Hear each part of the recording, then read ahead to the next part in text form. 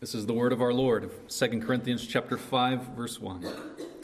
For we know that if the tent that is our earthly home is destroyed, we have a building from God, a house not made with hands, eternal in the heavens. For in this tent we groan, longing to put on our heavenly dwelling, if indeed by putting it on we may not be found naked. For while we are still in this tent, we groan, being burdened. Not that we would be unclothed, but that we would be further clothed, so that what is mortal may be swallowed up by life. He who has prepared us for this very thing is God, who has given us the Spirit as a guarantee. This is our Lord's holy word. Let's pray together. God, we thank you again for revealing yourself in your word, and we pray and ask again for your help. We pray that you, the Father of the Lord Jesus Christ, the God of the Lord Jesus Christ, and the Father of glory, Lord, that you would give us the spirit of wisdom and revelation in the knowledge of Christ. Help us to see Christ and to know the hope to which we are called through him as we look at your word today. We pray these things through Jesus. Amen.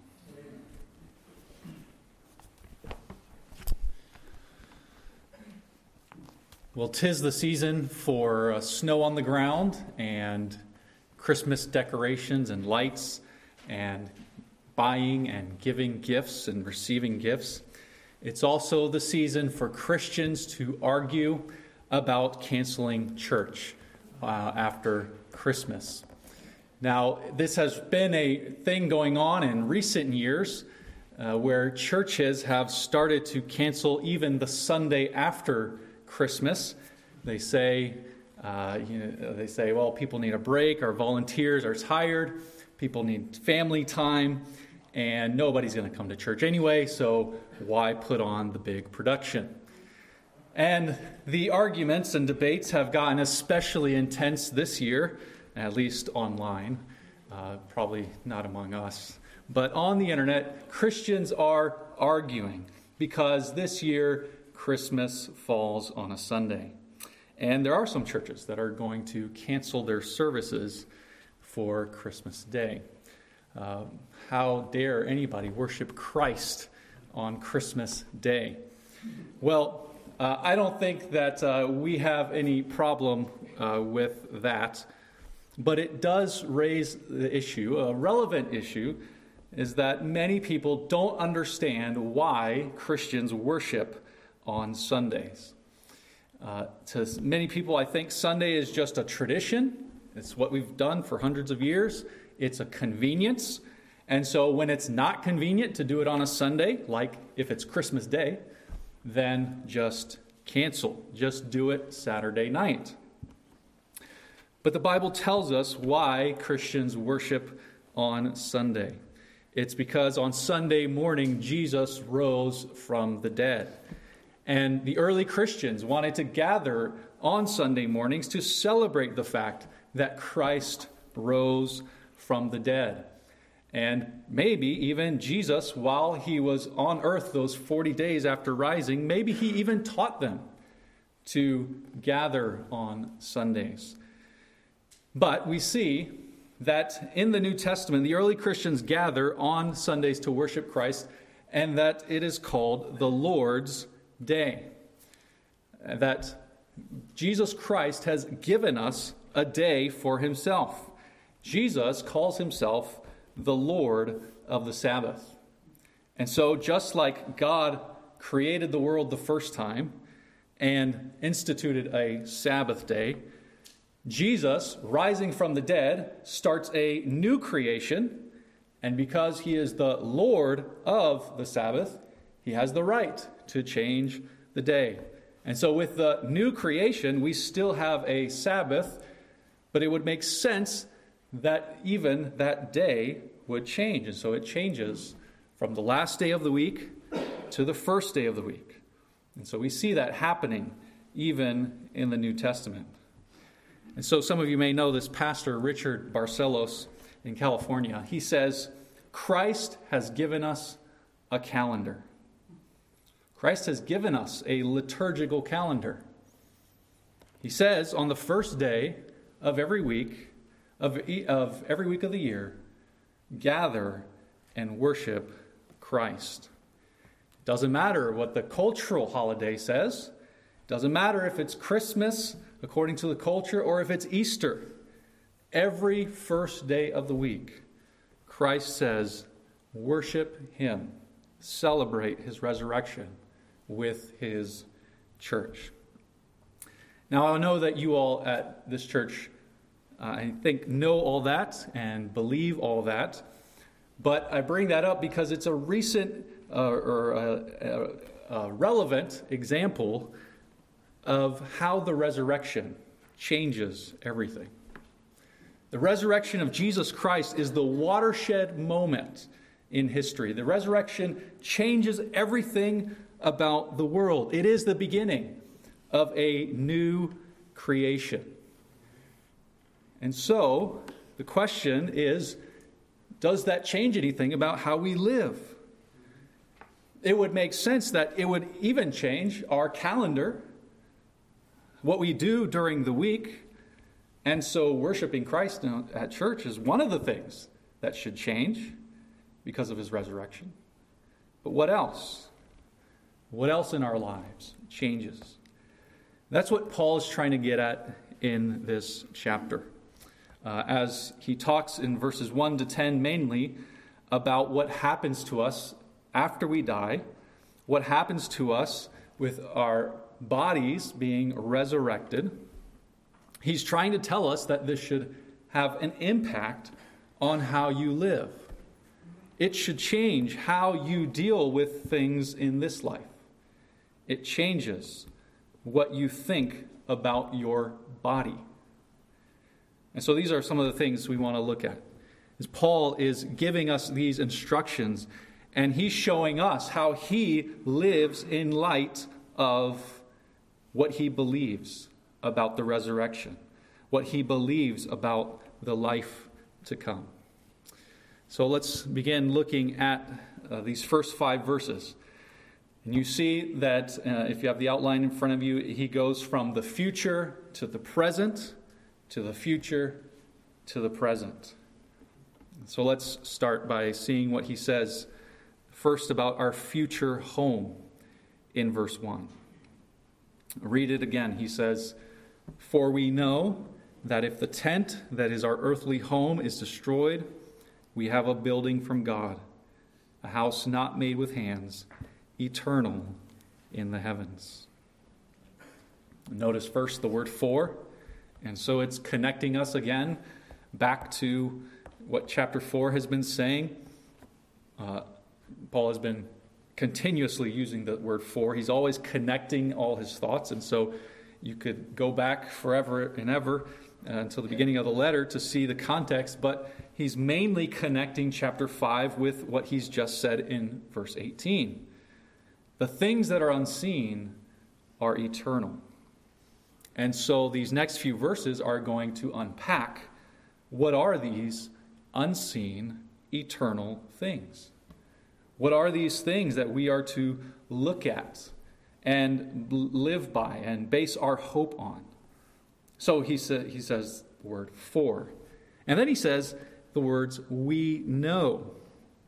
We know. He's saying something that he knows they already know. He's assuming that they believe these things.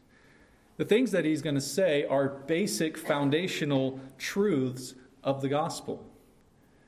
When someone becomes a Christian, when they understand the gospel, part of the gospel message is the resurrection of Christ, and then what that means for our afterlife.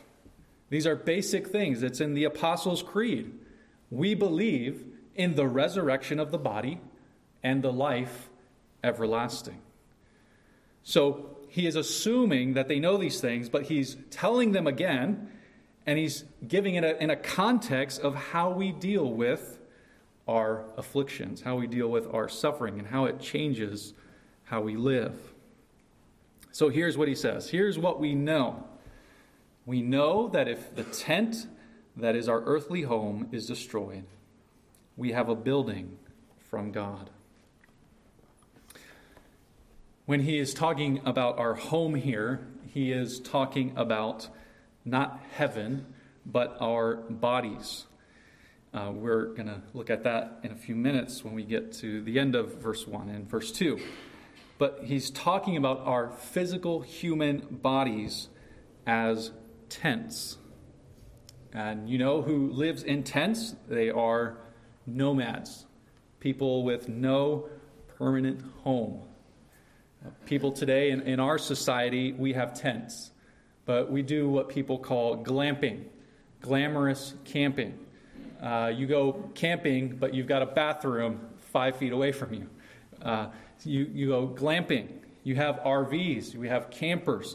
And even people who have a tent and go to the wilderness, we're not going to go out there for much longer than a few days or maybe a week. We don't want to spend a long time in tents. But there are people still in the world who live in tents. They are nomads, mostly in North Africa or the Middle East, very remote places. And so they wander around from place to place, usually for pasture land for their animals, living in tents. So by definition, tents are not permanent. They are frail. They are not very sturdy. And that's what Paul's trying to say about our bodies. Our bodies, as he's been saying in chapter 4, are jars of clay. Our bodies are afflicted, and they're going to be destroyed. But in contrast, he says, if this tent of our bodies is destroyed, we have a building from God, a house not made with hands. So the contrast with the tent and the building is that the building is permanent. The body that you're going to get when you rise from the dead, you'll be in forever. And so for the believer, they will live in a glorified body forever in the new heavens and new earth.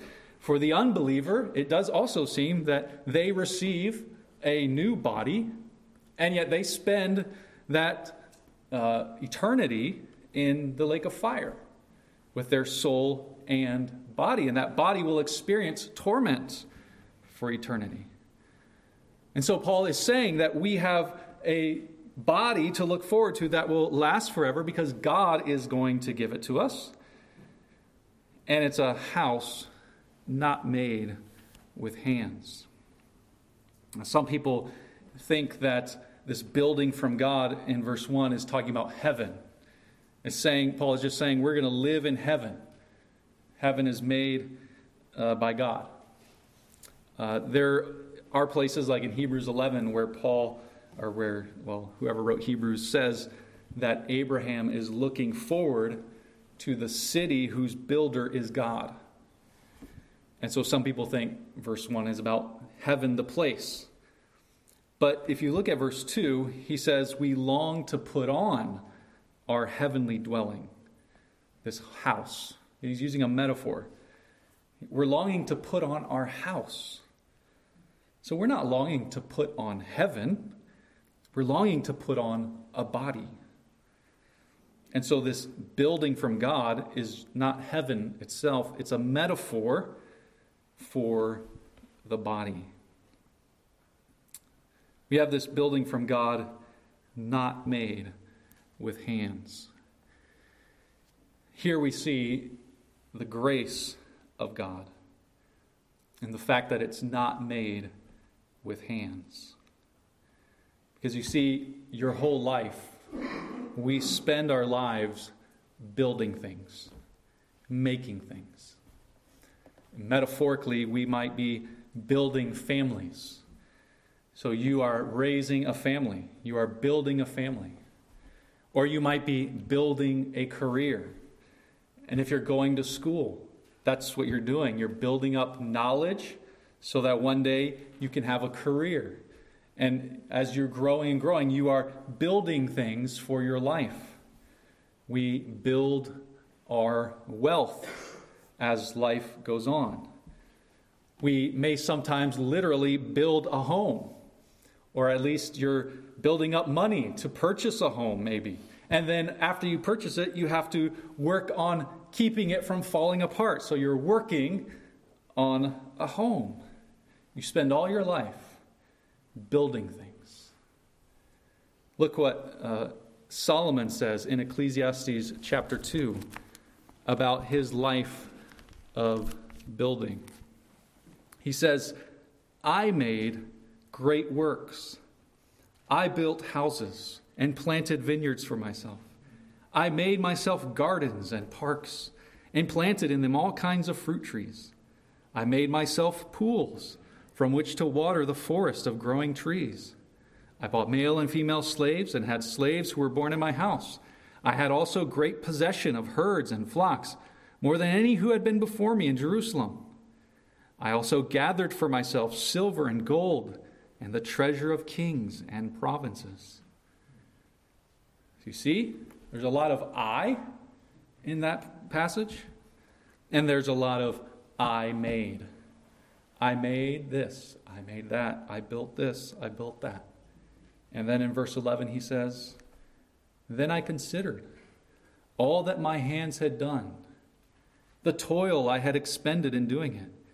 And behold, all was vanity and a striving after wind. There was nothing to be gained under the sun. We spend our whole life building, and then we die, and it's all gone. That's why he says it's all vanity.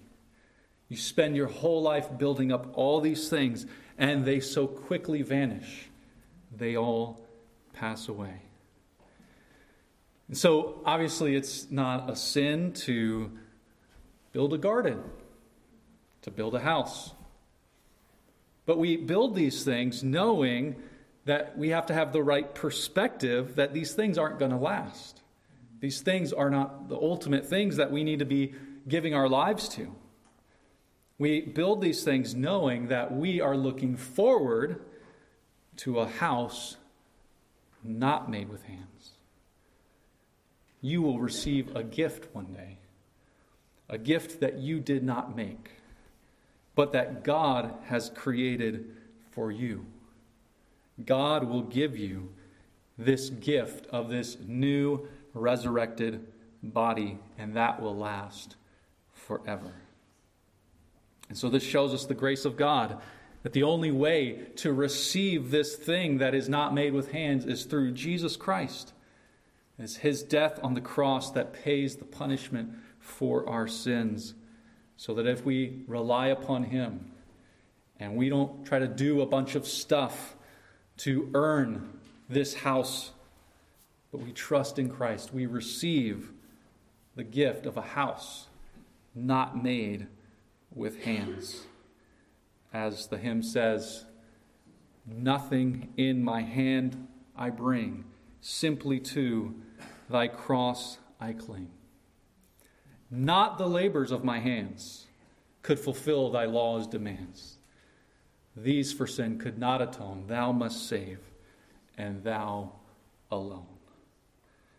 So we have a future home. God is going to give us a gift that we can't work for. It's our new physical bodies. But for the moment, he goes on, that's not where we are. So verse 2, the present groaning. He says, for in this tent we groan, longing to put on our heavenly dwelling. We have a future to look forward to, but right now we live in a tent. And in this tent, we groan. Maybe you've been to somewhere like a hospital or a nursing home, and you've heard people groaning. I have these memories, these strong memories of nursing homes, of people basically dying. They're on their deathbeds, and they're groaning. Groaning because they feel pain.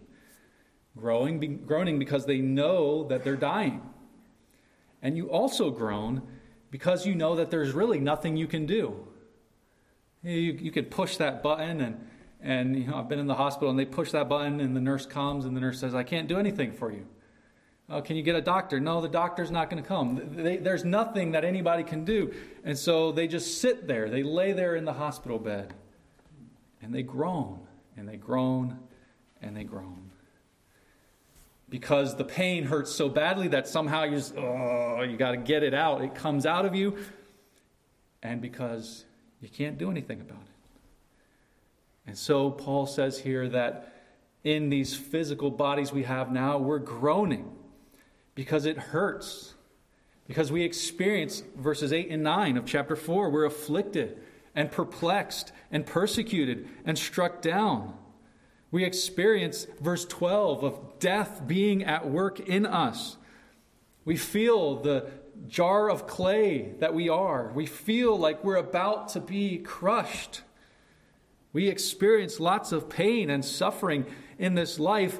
And the truth is, if you're honest, you're tired of it. You don't want to be doing this anymore. You don't want that next pain that is coming upon you to keep happening. You just wish it could be over. Not again. Again. Here we go again. And so you groan. And so we groan because we long to put on our heavenly dwelling, he says in verse 2.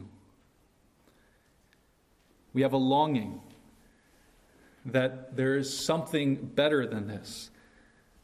I don't want to be the person in the hospital bed just feeling the pain all the time. I want to get better. That's why I groan. I know what it's like to not feel this way. And so Paul says we groan because we have a desire for something better. We have a desire for a heavenly dwelling. And so in this sense, it's a good thing for you if you groan. If you are groaning right now, it's a sign of faith. That you know that this world is not all there is to it. You know that this life is not all that there is to be, but you long for a better world and you want that world to come. The world, the sinful world, doesn't groan. They're living it up. They try to distract themselves. As one person said, they are amusing themselves to death. They are numbing themselves through entertainment and pleasures. They don't groan. They think this is all there is to life. And so they want to get as much good pleasure in this life as they can. Real believers with faith groan because we're longing for a better world. I'm sure you've heard of what's called the prosperity gospel, which is not really the gospel, but it's the teaching that if you have real faith, God will make you healthy and wealthy. Everything will prosper in your life. And of course, for them, the best way to show your faith is to give money to that teacher. And if you just sow the seed of a few $1,000s, then you will reap a reward of health and wealth. So, of course, those teachers make lots of money getting all those donations. But we know that that's a false gospel and a false teaching. And it's pretty obvious why. It's because we know that everybody gets sick and everybody dies. So it doesn't really matter how much money you might give to someone. It's not going to keep you from getting sick forever.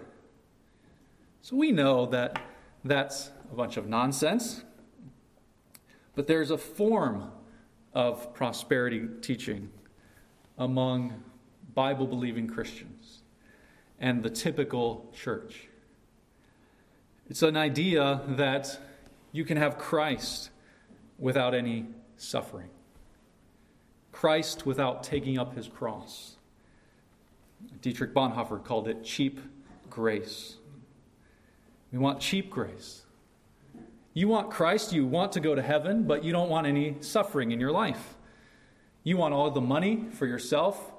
You want to go take your kids on a travel ball every weekend and not really be involved in a church. You want the nice big house and the fancy cars. And yeah, you'll call yourself a Christian and you'll show up to church every now and then. It's a false version of Christianity. Because the biblical Christianity says, in this tent we groan. We suffer in this world. We are afflicted. And we are longing for a better place. We're not content. We're not seeking our joy and happiness in the world and all that it offers us. We want Christ, and with Christ we will take the cross because we know that there's an eternity that awaits us. So are you groaning? If you're groaning, if you're tired of all of this suffering, if you're longing for your heavenly dwelling, that's a good thing. It shows that you have faith in what's to come. So for now we groan, but then he goes to the future again and talks about a future clothing in verses 3 and 4. He is changing a metaphor from home to clothing. The body, he's talking about it as a house, now he talks about it as clothes. Because we put on our heavenly dwelling in verse 2. And then he says, we do this if, in verse 3, if indeed by putting it on we may not be found naked. If indeed by putting on this body we may not be found naked. Now, what in the world is he talking about here? He's talking about our soul being naked. In other words, having a soul without a body. Paul's hope for eternity is not that he wants to be a soul floating around in the ether forever and ever. That's not comforting for him. He likens that to being found naked. He wants to receive a new body for his soul. He wants to be glorified. So, what does the Bible say then happens to us when we die? Well, we read some about this earlier in 1 Thessalonians chapter 4. But the Bible says, first of all, that when a Christian dies, that their soul immediately goes to heaven. And so he mentions this later in verse 8. He says, we would rather be away from the body and at home with the Lord. So clearly that he is at home with the Lord, his body is not there at this point. Right? So his soul and his body are separated. But he is immediately in the presence of God when he dies.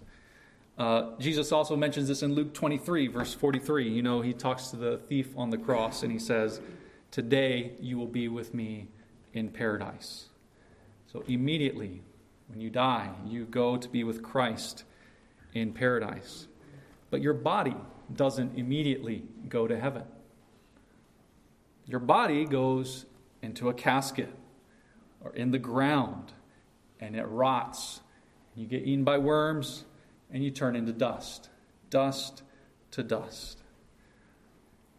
But then the Bible says that one day when Christ returns, 1 Thessalonians 4, Christ will appear and the dead in Christ will rise first. So your body, which is in the ground, it's in the grave or in the sea or whatever, your body will come up. And that soul that is in heaven will somehow be reunited to that body. And it will be a new body. It will be glorified. It will be perfect. It will be immortal from that point on. You will receive a glorious body. 1 Corinthians 15 says, your body is sown, it goes into the ground as a natural body. It is raised a spiritual body, which means by the Spirit. The Holy Spirit creates a new body for you. And so this is what happens when we die. Our souls go to heaven for a temporary period, separated from our bodies, but eventually our ultimate hope is to be reunited with a new glorified body. Paul does not want his soul to be found naked. And so this is what he's also saying in verse 4. While we are still in this tent, we groan, being burdened, not that we would be unclothed, but that we would be further clothed. Paul says, my desire is to be further clothed. To be clothed in an even better way than I am now. To have a better body than I have now. That's what I look forward to. What is mortal will be swallowed up in life. Our current bodies are mortal, but we will look forward to life taking over these old bodies. And somehow it will be us, but it will be totally different. It will be immortal. So how does this affect how you live today? Well, there are a few things that I think verse 2, the fact that we groan in this tent, that verse 1, the fact that our tent is going to be destroyed, verse 4, the fact that our bodies are mortal. I think we need to remember this and live accordingly. One way is to remember Isaiah 2, verse 22. Stop regarding man, in whose nostrils is breath. For of what account is he? Stop regarding man. They're just people with breath in their nostrils. They're just dust. They're just tents that are going to be destroyed. It seems that in our culture and even in the church, we make a big deal about man. We make idols out of tents. Idols out of people whose bodies will soon be destroyed. We live in a celebrity culture that affects even Christians. There's a little jingle that I heard once that I say to annoy my kids, but I'm not going to sing it to you, but I'll tell you the words. It goes like this. Decorated dust. Decorated dust. All of us are nothing but decorated dust. So if you see an image bearer, you don't make a fuss. Because all of us are nothing but decorated dust. Why do we care so much about decorated dust? It's just piles of dust walking around. It's just piles of dust we're watching on TV. I mean, obviously, people have great skills and talents they can glorify God with. People can hit notes and they can play instruments and they can do amazing things as athletes and be great speakers and great writers, and all of these things are great. But at the end of the day, in their nostrils is breath. Of what account is he? In our day, I think we put a lot of stock into politicians. And we put all our hopes, whether we would admit it or not, we put a lot of hope in the next guy, the next person, the next election cycle. And God says, of what account is he? They're just tents that are going to be destroyed. Another way this should affect our lives is how we think about the body, the human body. Paul, I think, is correcting the Greeks. Corinth is in Greece, and the Greeks made idols of the human body. You might know about gymnasiums, and the word in English, gymnasium, comes from Greece.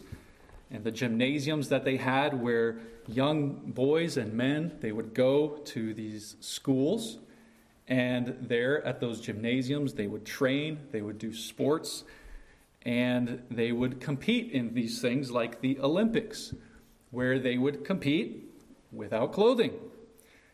And the whole point of that was this Greek idea of obsessing over the human body and how to have a perfect body and fine-tune it to do feats that people would think were not possible.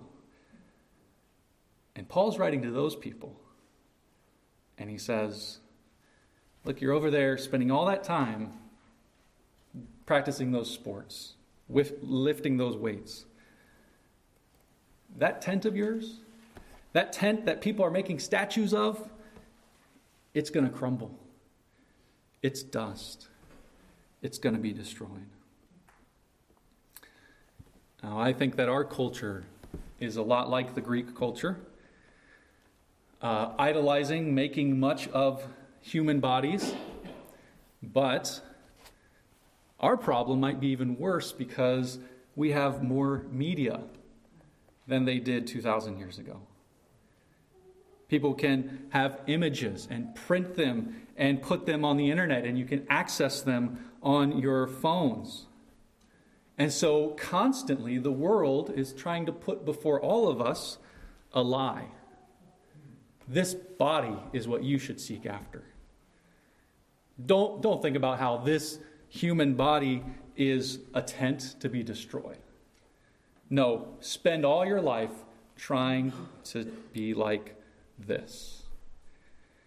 I'm sure you heard the news about how Facebook was doing research on their platform Instagram, and how they discovered that Instagram was especially harmful to teenage girls, more harmful than even Facebook or other platforms.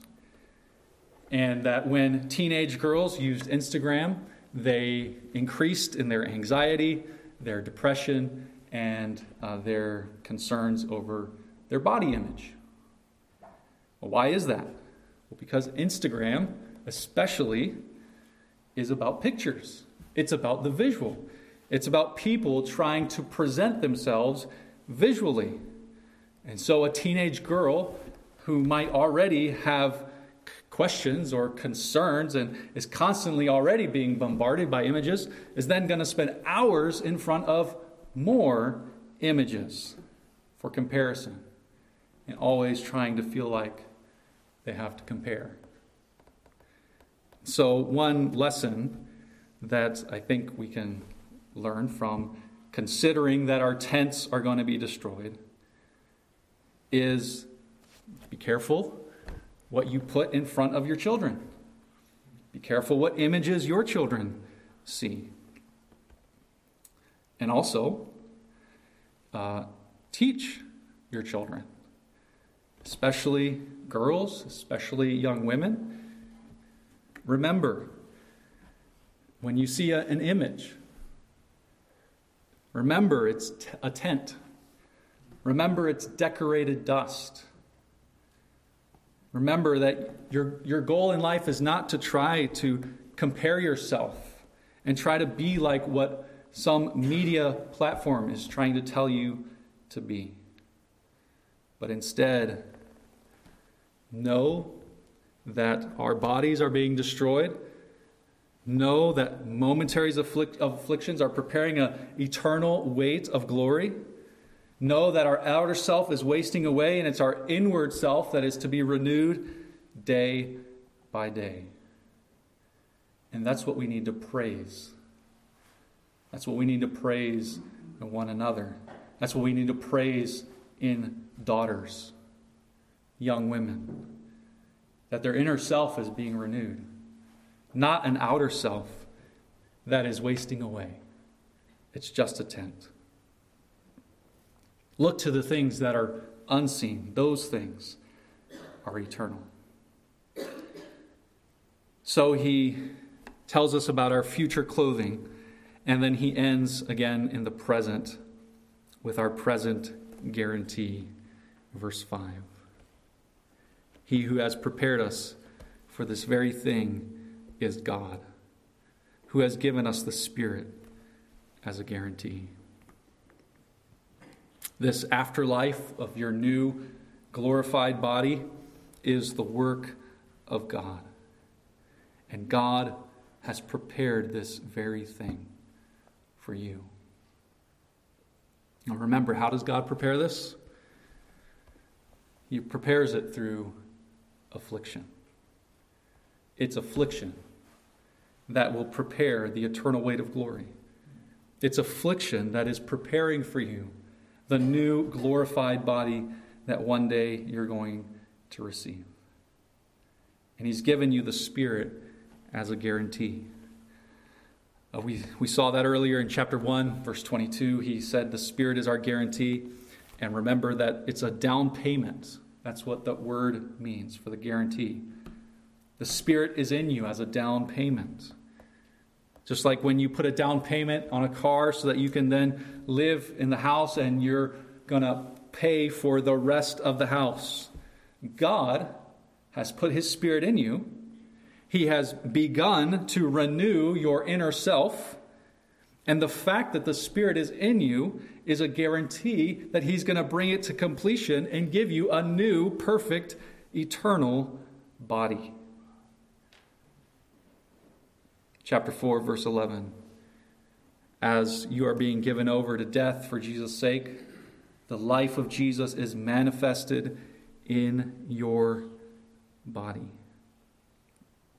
So actually, the more we experience this affliction, the more we experience this wasting away of our outer bodies, it is a sign to you that God is getting you ready, that He's paying off His mortgage. He's paying off more and more of the mortgage so that soon the whole thing will be paid off. The Spirit, the inner man, is renewed day by day, and it's growing and growing to be a part of you, because soon you're going to get the whole thing. You're going to get the whole body, the new glorified body, when Christ returns. So we know these things. We believe in the resurrection of the dead and the life everlasting, but do you live according to what you believe? Are you living as a nomad? Are you living as if your body is just a tent? We know these things. May these truths affect how we live in these bodies now, looking forward to what's to come. Let's pray.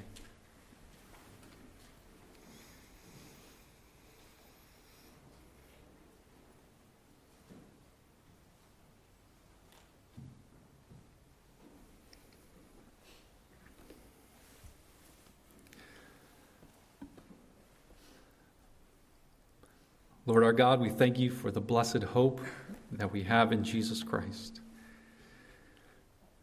We thank you that your plan is to put an end to this world of suffering. We pray, Lord Jesus, that you would come quickly, that you would make all things new, that you would bring the new heavens and new earth. We thank you that you are preparing these things for us.